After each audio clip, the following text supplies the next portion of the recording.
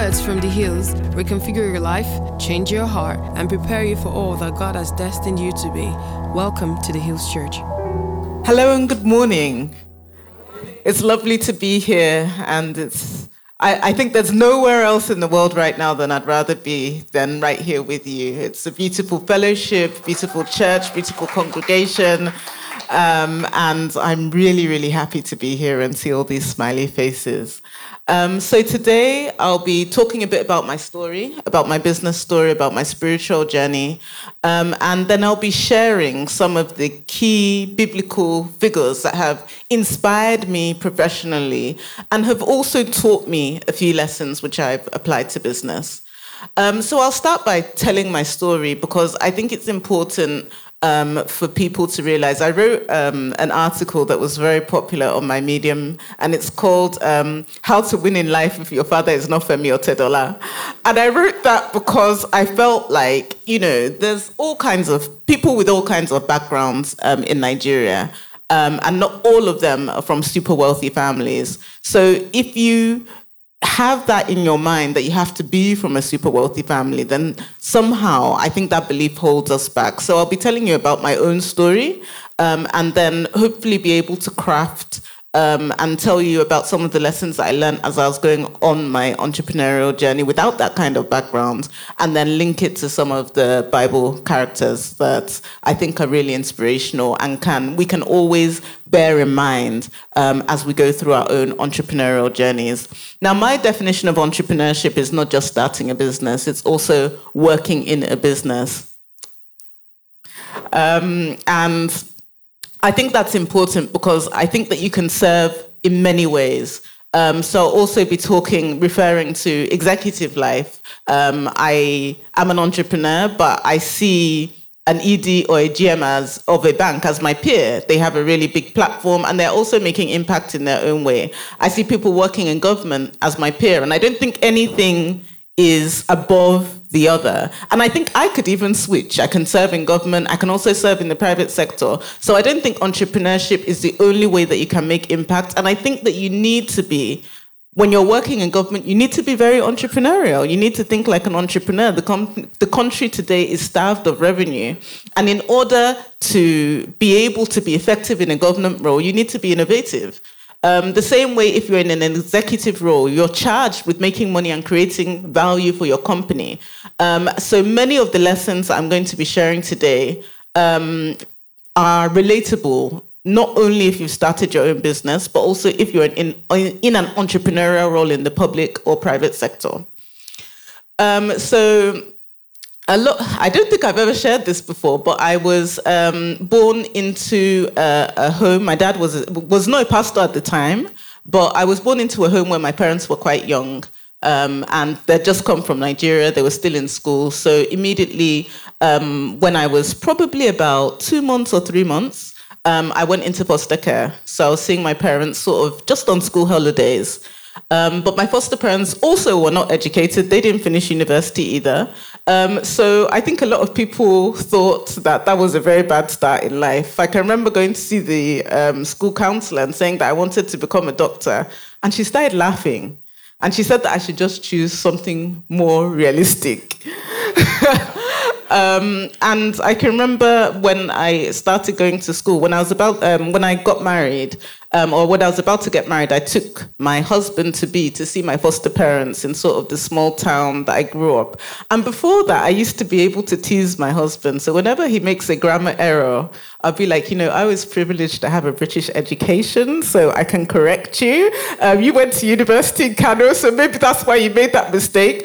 But I took him to my primary school.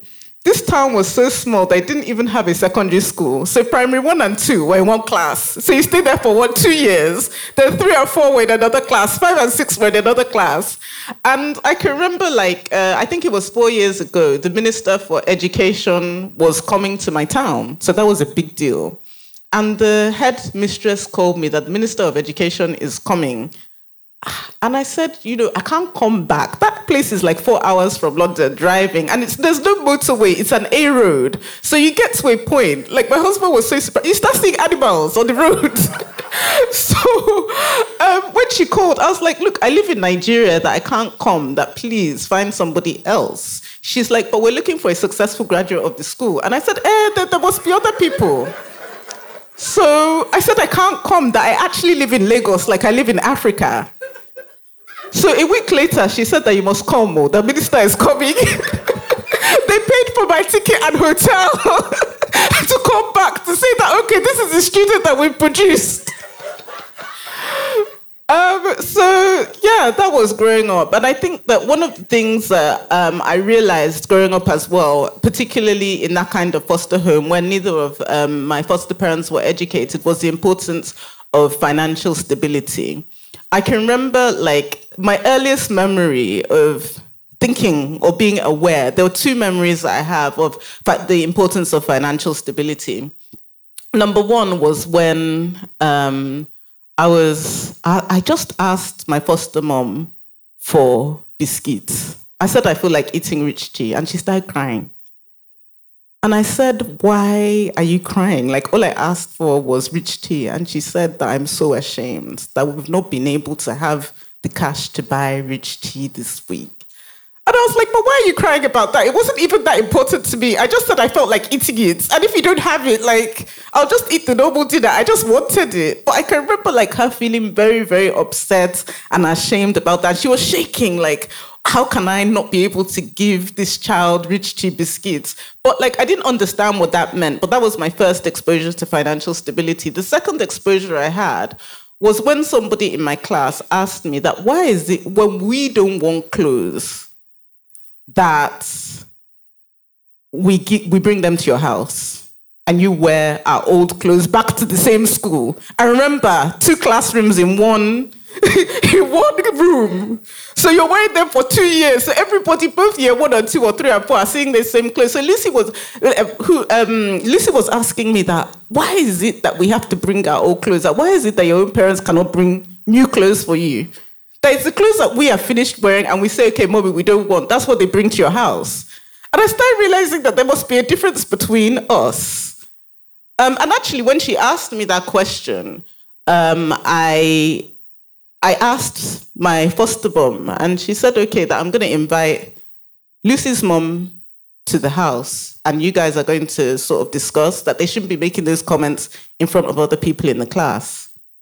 But weirdly enough, the way God works, over the years, because of that meeting that she called, when I was applying to medical school, it was Lucy's mom that gave me the connect, gave me the format to write the essay so I would get in. When I was starting my business, it was still that same Lucy's mom that offered to be on the board of my company. So it's so strange how God directs certain journeys, because if that comment had not been made about what I was wearing, then I wouldn't have a mentor, a lifelong mentor in Lucy's mom. I don't even know Lucy anymore, but the mom and I speak every single week without fail. So it's and she sat on our board at Flying Doctors for 3 years. She was the only rich person I knew anyway, so of course she had to be on the board. So that's the way sort of I started life in that small town. And they used to call our house Mini Africa, because actually when I started school, they had to call an assembly. They called an assembly specifically that because people were confused. You know, at that time, actually, there was no black celebrity. There was no Beyonce. This was in the 80s. So people did not know what was happening. They didn't know whether it was because I didn't bath. They didn't know whether, so they had to call an assembly just to announce that, okay, this is a person, and you guys can't be rude to her because of her color. You guys have to be polite to her, and when you see her, say hello, because people were actually scared. Parents were also concerned. So it was a very, very interesting upbringing. And even when I got into medical school, because it was a town, so to go out, they used to send buses to the town to take you to secondary school. The secondary school was actually far. So when I got into medical school and I was going to York, people were like, but you're going so far. Like, this is like all the way to another town that we've never heard of. Most people, after secondary school, they're not going anywhere because it was actually quite a rural environment. They put me in the town is called Lowestoft. I was in the newspaper for a week. It was such an achievement. They'll put your picture there that this is the person that got into medical school. So that was sort of the environment where I grew up. Not rural Nigeria, but you can see some similarities between rural Nigeria and rural England. And even growing up in that environment meant that obviously a lot of people, I call it kind of like a left behind area of England where, you're so far away from London, you're so far away, like being far away from Lagos, you don't get the benefits. Even the healthcare is worse, everything is worse, and obviously the education is worse. So that's sort of the way that I grew up. I was still seeing my parents, summer holidays, some weekends, I'll come to London. By the time I was sort of approaching 9, 10 years old, they had started their own church in London. So I used to do a lot of church work. In fact, there's no department that I've not worked, whether Sunday school, whether cleaning, whether making tea, all of the departments I worked because and it was a deliverance ministry. So if you notice, I still don't wear earrings. No trousers, no earrings, no TV, no Christmas. Even this wedding ring, it makes me uncomfortable because the kind of deliverance ministry it was, you can't wear any jewelry. So that was sort of a bit about my background until I got into medical school, which was a miracle in itself, really, and I could tell that whole story. But one of the most interesting things was actually going into medical school. So I feel like everything is designed for the middle class. So one of the things that they say in the UK is that you have to have work experience before you go into medical school. So you've got to have worked in a hospital or something, volunteered somewhere, so you can talk about it in your interviews. But they never considered that people might not know any doctors. And I was one of those people that nobody knew any doctor, but there was a guy in my church who was a cleaner in a hospital. Oh, I'm going to tell you how I ended up in a psychiatric home for the criminally insane. I'm coming. So he was a cleaner in a psychiatric unit. So I had to go and convince him to go and tell his boss, like he has never looked in the eye before, that there's somebody in his church that wants to have work experience because she wants to apply for medical school. I don't know how God managed to do that for me, but somehow he was able to convince his boss to let me come to work with her. It was a female consultant. So that's how I ended up in like one of the most secure psychiatric units in the UK. So we'd start the ward round and I'd say, what's wrong with this patient? They'll say, this one killed his whole family. I'll go to another, very dangerous people. But that was my work experience. And it actually gave me a lot of interesting things to say in my interview because obviously the rest of them, they're all from highly connected places. They went to decent places. Me, I had a completely different experience from my work experience. So everybody really liked my interviews because at least I had a really, really strange story to tell. So I got into medical school and I was working on the side. So I was selling boots in Timberland because obviously I had to pay my rent. I had to pay other things. So I was working in Timberland and I was selling boots, shoes as well, all the Timberland shoes. And that was really my first business. And in 2003, I always say that that business was really helped by Jay-Z and Beyonce because they released a video where they were wearing those Timberland boots. So all of a sudden, my business really, all my rents, all my school fees, everything that I had to pay was like kind of buoyed by that video because when it came out, everybody was like, these boots are the things to wear. So I had customers in America, I had customers all over Europe. I just used my own store discount to buy the boots at a discount and I'd sell them on eBay. But even getting onto eBay was a very, very big problem because the guy that had the digital camera lived like 30 minutes from me.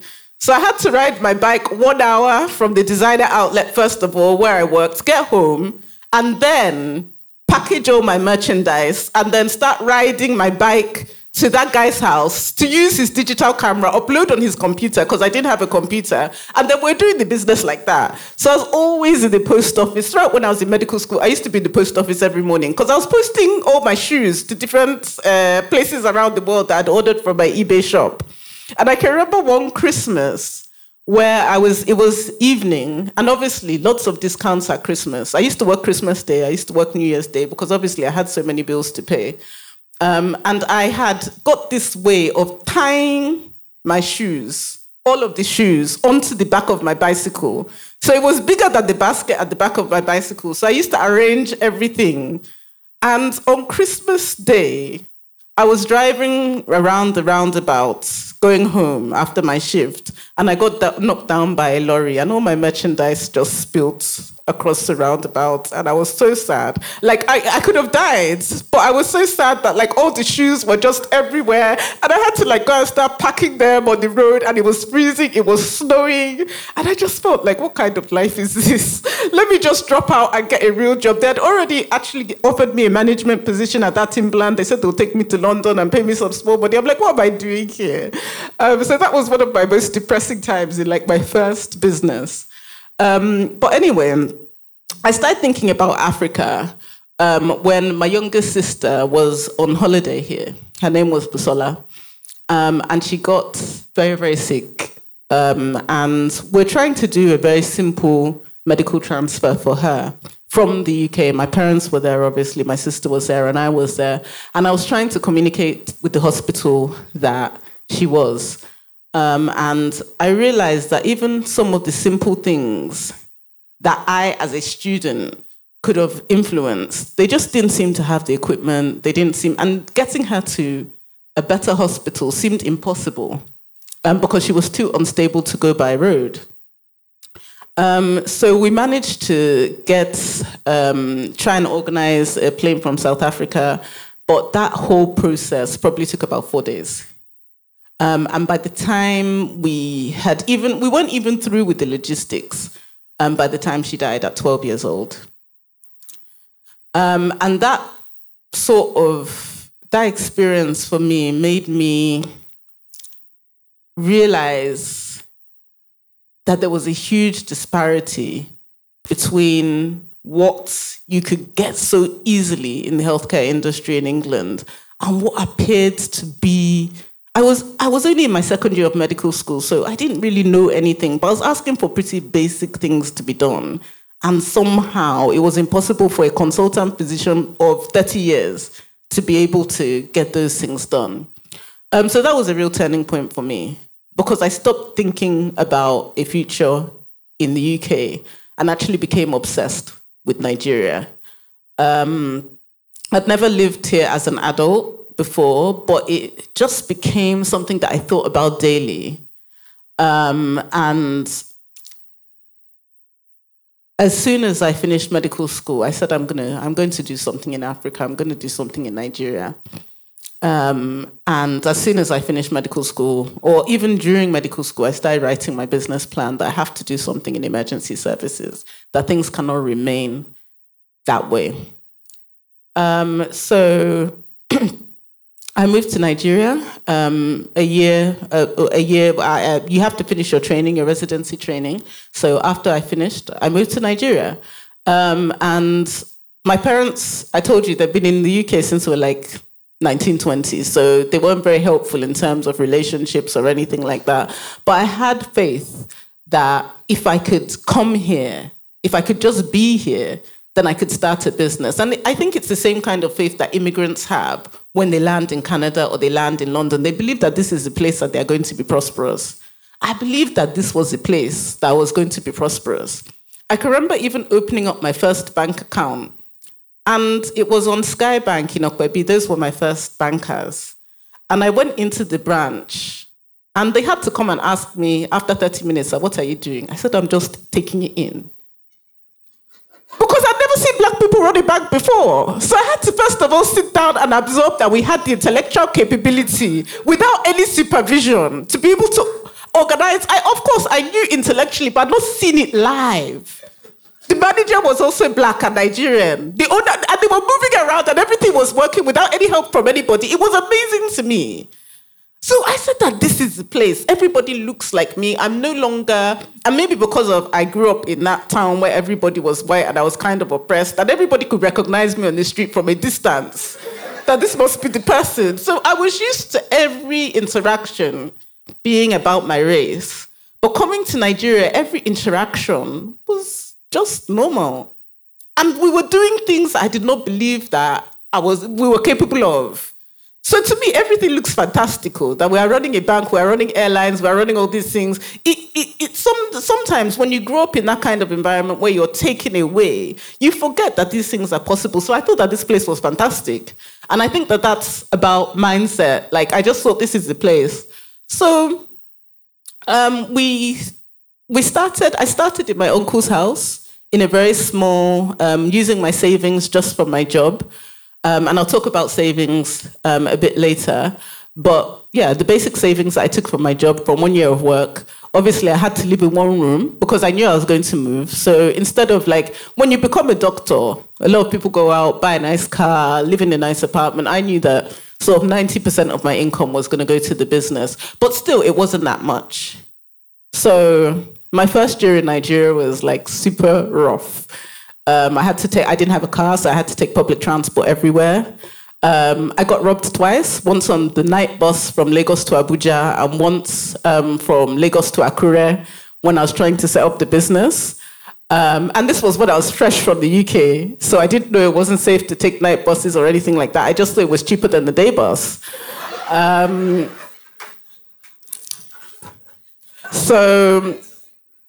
Yeah, very, very difficult experiences setting up my business. But then I got a big break when an oil company needed an air ambulance service. And, you know, I said that I can provide this service. I knew because of my work with the Nigerian Civil Aviation Authority, I knew somebody that had a plane. Obviously, I got the amount that it would take to lease it for a year. I took it back to the oil company, and that was the beginning of my business. And from there, I was able to grow it. Now, we've worked in 47 out of 54 African countries, flown to 150 cities, and respond to 5,000 medical requests in Africa and the Middle East. So up until Iraq, Iran, etc., we fly to and do medical evacuations in Africa and the Middle East. So that was my entrepreneurial story, and the company is still growing. I'm no longer on the management team because I sold some of my shares, but we're still growing as a company. In 2016 or 2015, a friend came to me and asked me to invest in his fund. So I thought that, you know, we have Forex. The arbitrage game that I was playing with treasury bills was no longer working, where I was trying to like get our income in dollars, change it to Naira, then get into treasury bills at 18%. That one had crashed completely. So I really had nothing to do with the money. So I said, okay, let me try and diversify by investing in this fund. So I invested in Green Tree. We raised the fund together from Nigerian high net worth individuals and institutions and closed in 2016. And unfortunately, my partner had a medical emergency. He had to move back to the UK, a family emergency, and I was stuck with the fund. Now, I told this man that I don't want to do anything to do with finance. I'm a doctor, I'm an operator, I can offer business advice, but I'm not going to do anything with finance. But he said, look, are you going to return the money? And I had a very good support system. Mr. Bode Augusto was chairman, for instance, so I had a very good learning environment, very good mentors. So we continued running the funds, made some very good investments. First check-in in Flutterwave, first check-in in Paystack, even before they went on to Y Combinator and achieved great success. So we're able to do a very good return on that fund. And I liked financial services so much. During that time, I also did a master's in finance and economics, kind of left medicine behind. raised a second fund that was solely focused on fintech and health tech, because obviously, like when you invest very early, you're like a non-executive founder, you're working with them every day. So I got very well versed in fintech. So we decided to focus on fintech and health tech, plus my background academically is in financial services and medicine. So I did a second fund in the midst or about to close our third fund now. So fully into financial services. I think I left medicine quite some time ago. But coming from like a very, very small place, and, sort of through just God's grace, even when I see my parents, they're like, we had nothing to do with this. Honestly, like that's what they say to me, that this is purely God, that if it's us, like we had no influence over this whatsoever, this outcome. It's really a testament to God's grace and God's favor. So I'm going to go on to talk about 4 people in the Bible that have really sort of inspired me professionally and taught me a lot of lessons professionally as well. And I think you can guess who the first one is. It's Luke, the physician. And you can read about him in Luke 1:1-4. Some of the amazing things about Luke is, number one, he never actually met Jesus. It was actually after Jesus died that he became a Christian. So he never had any contact with Jesus whatsoever, physically. And he wasn't one of the 12 apostles. He was a disciple. He wasn't even one of the wider disciples. Like I said, he became a Christian after Jesus died. But yet, when you look at his account, it's comparable to the people that were on ground there. Mark met Jesus, but he was one of the wider disciples. He also wasn't an apostle. But Matthew and John were with him. But when you compare the story that Luke was able to tell simply by speaking to people, to the ones that were right there, some people might even say that Luke gave a better account. And how did Luke get that information? By going around and speaking to people, by doing his research, by being methodical, by using his intelligence, his training in research and reading to go around and interview people, qualitative research. What did you see at this point in time? What did Jesus do at this point in time? You were there when he did this. Tell me more about it. And he was able to gather all that documentation and put it into a book that was as strong, or an account that was as strong as the people that were right there with him. And that teaches me about keeping good records. And whenever you're raising money, keeping good financial records is important. It teaches me about doing my research before every meeting and making sure that I not only know the person that I'm meeting, I know where they worked before. I know, if possible, know their family doctor. If possible, know their family, know members of their family, know their friends, know who they're connected to. So when I'm going there, I've done my research to the extent that I know their surroundings. I know people that have been linked to them. And one of the biggest lessons that I learned in business was I was fighting with this particular issue for about 6 years. Horrible business threatening issue. I went to everybody in this Lagos to solve this problem. And finally, I met somebody by chance. And I said, that this is the problem, thinking that, what could he do? And he just made a phone call and he solved the problem after years. And he said that, what did you learn from this? I said, I don't know. He said that you must always do your research and know the person that can talk to somebody. So when I remember that lesson when I read the book of Luke and think about Luke and think about the fact that he was not there. He had no experience of being there, but he gave an account that was comparable to the people that were there. So research, understanding, being methodical, documenting are really, really important things that I've learned that have helped me in my professional journey, and also I think, would be helpful to you. The second person, or the second group of people, are sort of my favorite ladies in the Bible. the daughters of Zelophehad. And these were a group of ladies when their father died. And you can read about them in Numbers 27, 1-8. Their father died. And they were in a situation where the current law at the time didn't allow them to inherit property. That was the law. And there was no changing it, as most women would have thought at the time. The daughters of Zelophehad said no, that this was our father's property, and we must get it. This business, or these businesses, we must take it. So they went around and drew up a stakeholder management and influence plan of how they were going to do that. They met the elders, they met the senior people in the community, they met the leader, Moses, and faced him face to face that, look, this is what we want. And this went on for weeks until Moses actually had to go back and ask God, these women, they're causing trouble for me.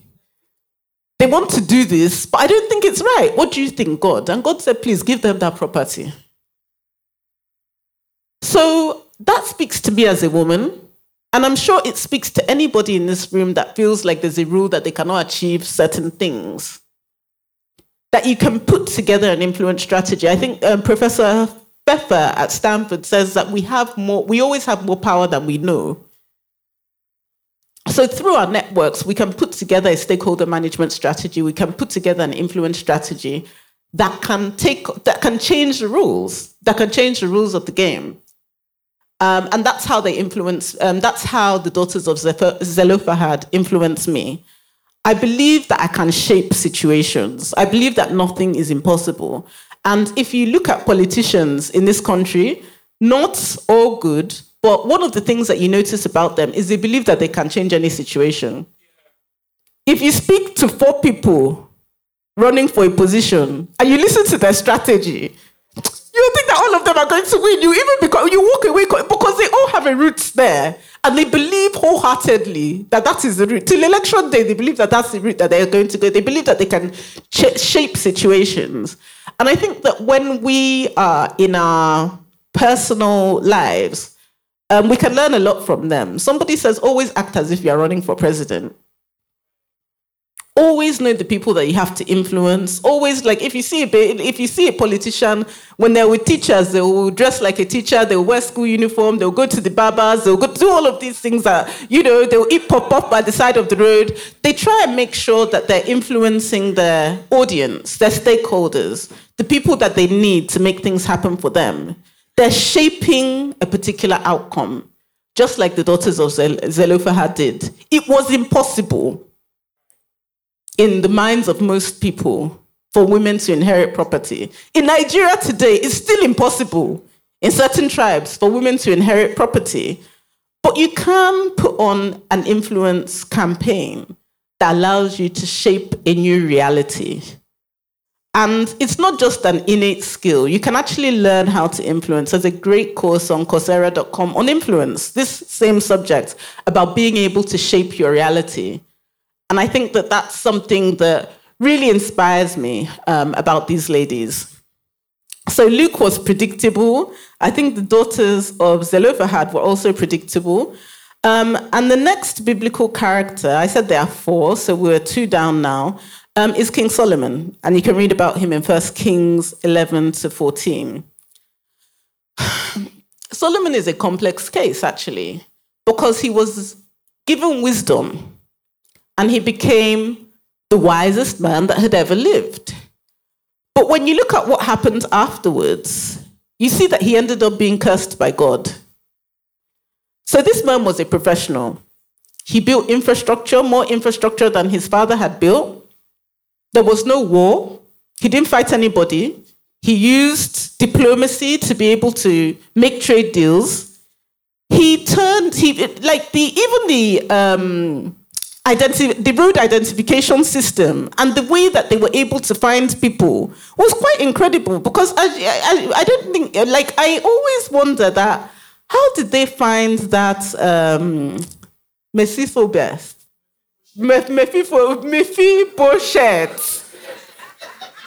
They said they should bring him, and he was at the border.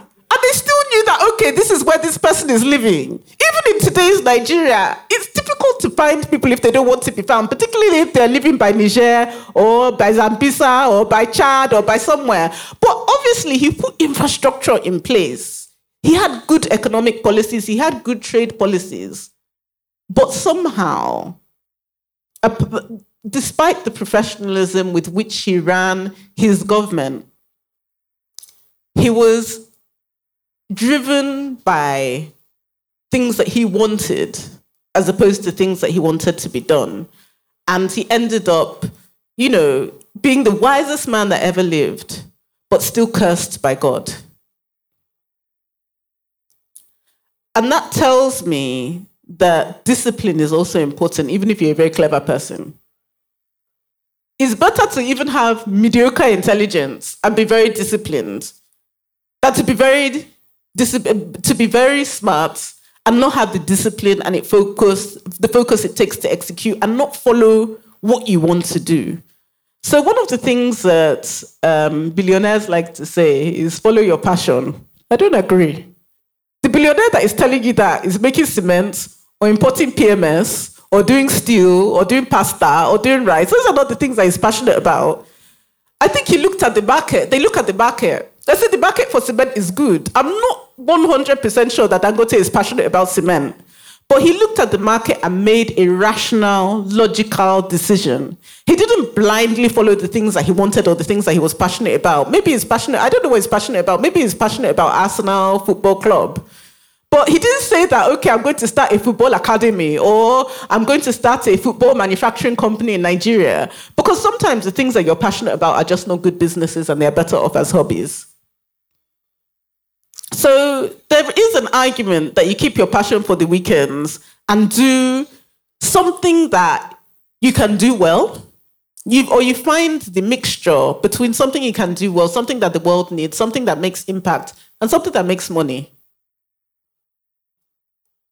So discipline, focus, discernment are what King Solomon teaches me about. I've spoken about a king. I've spoken about a group of women. I've spoken about a doctor. So the last person that I'm going to speak about is a public servant, Joseph. Joseph was a foreigner, first of all, and he became the most powerful man in Egypt. That's like a Nigerian going to Congo or going to Tunisia or even going to this same Egypt and becoming vice president or deputy chief of staff.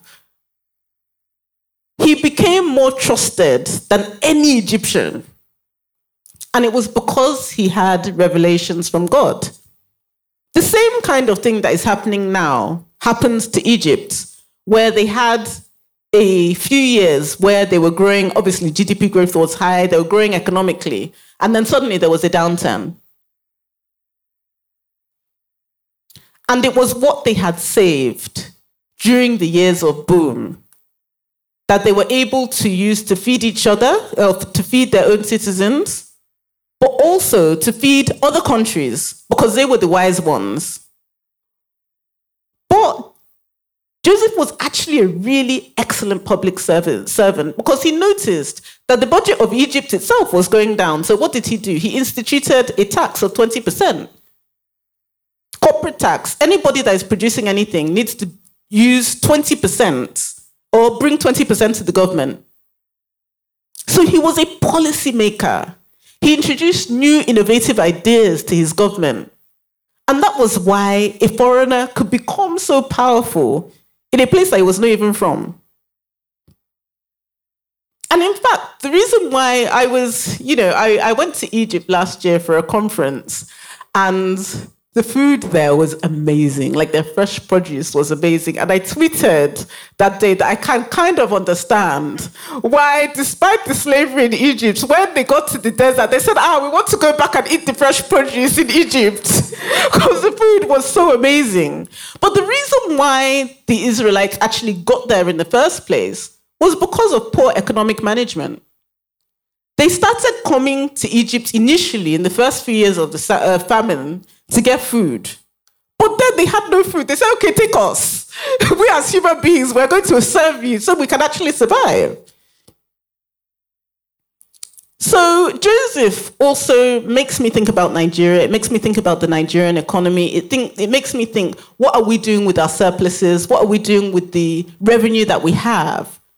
And how do we create the right policies, just like Joseph did, to not just make us a prosperous nation, but a nation that is an example of economic management and policy and governance to other people? What do we do to turn this around? So I've spoken about my own kind of funny backgrounds on my entrepreneurial journey. And then I went on to talk about Luke, King Solomon, Joseph, and the daughters of Zelophehad, and how they've really inspired me, 4 characters in the Bible, 4 people that have really inspired me and my entrepreneurial journey, and some of the things that I take from their stories. And I hope it's been interesting for you to learn. It's been interesting for me to sort of speak about it. I've never shared this before. So it's been a really, really great experience being able to share these thoughts for the first time. And I'm looking forward to meeting with you in the breakout sessions and discussing more. Thank you very much. Thanks for listening to this message from the Hills Church. Our mission is to love people, connect with family, and touch the world. Learn more on our website at www.ecclesiahills.org or email us at hello@ecclesiahills.org.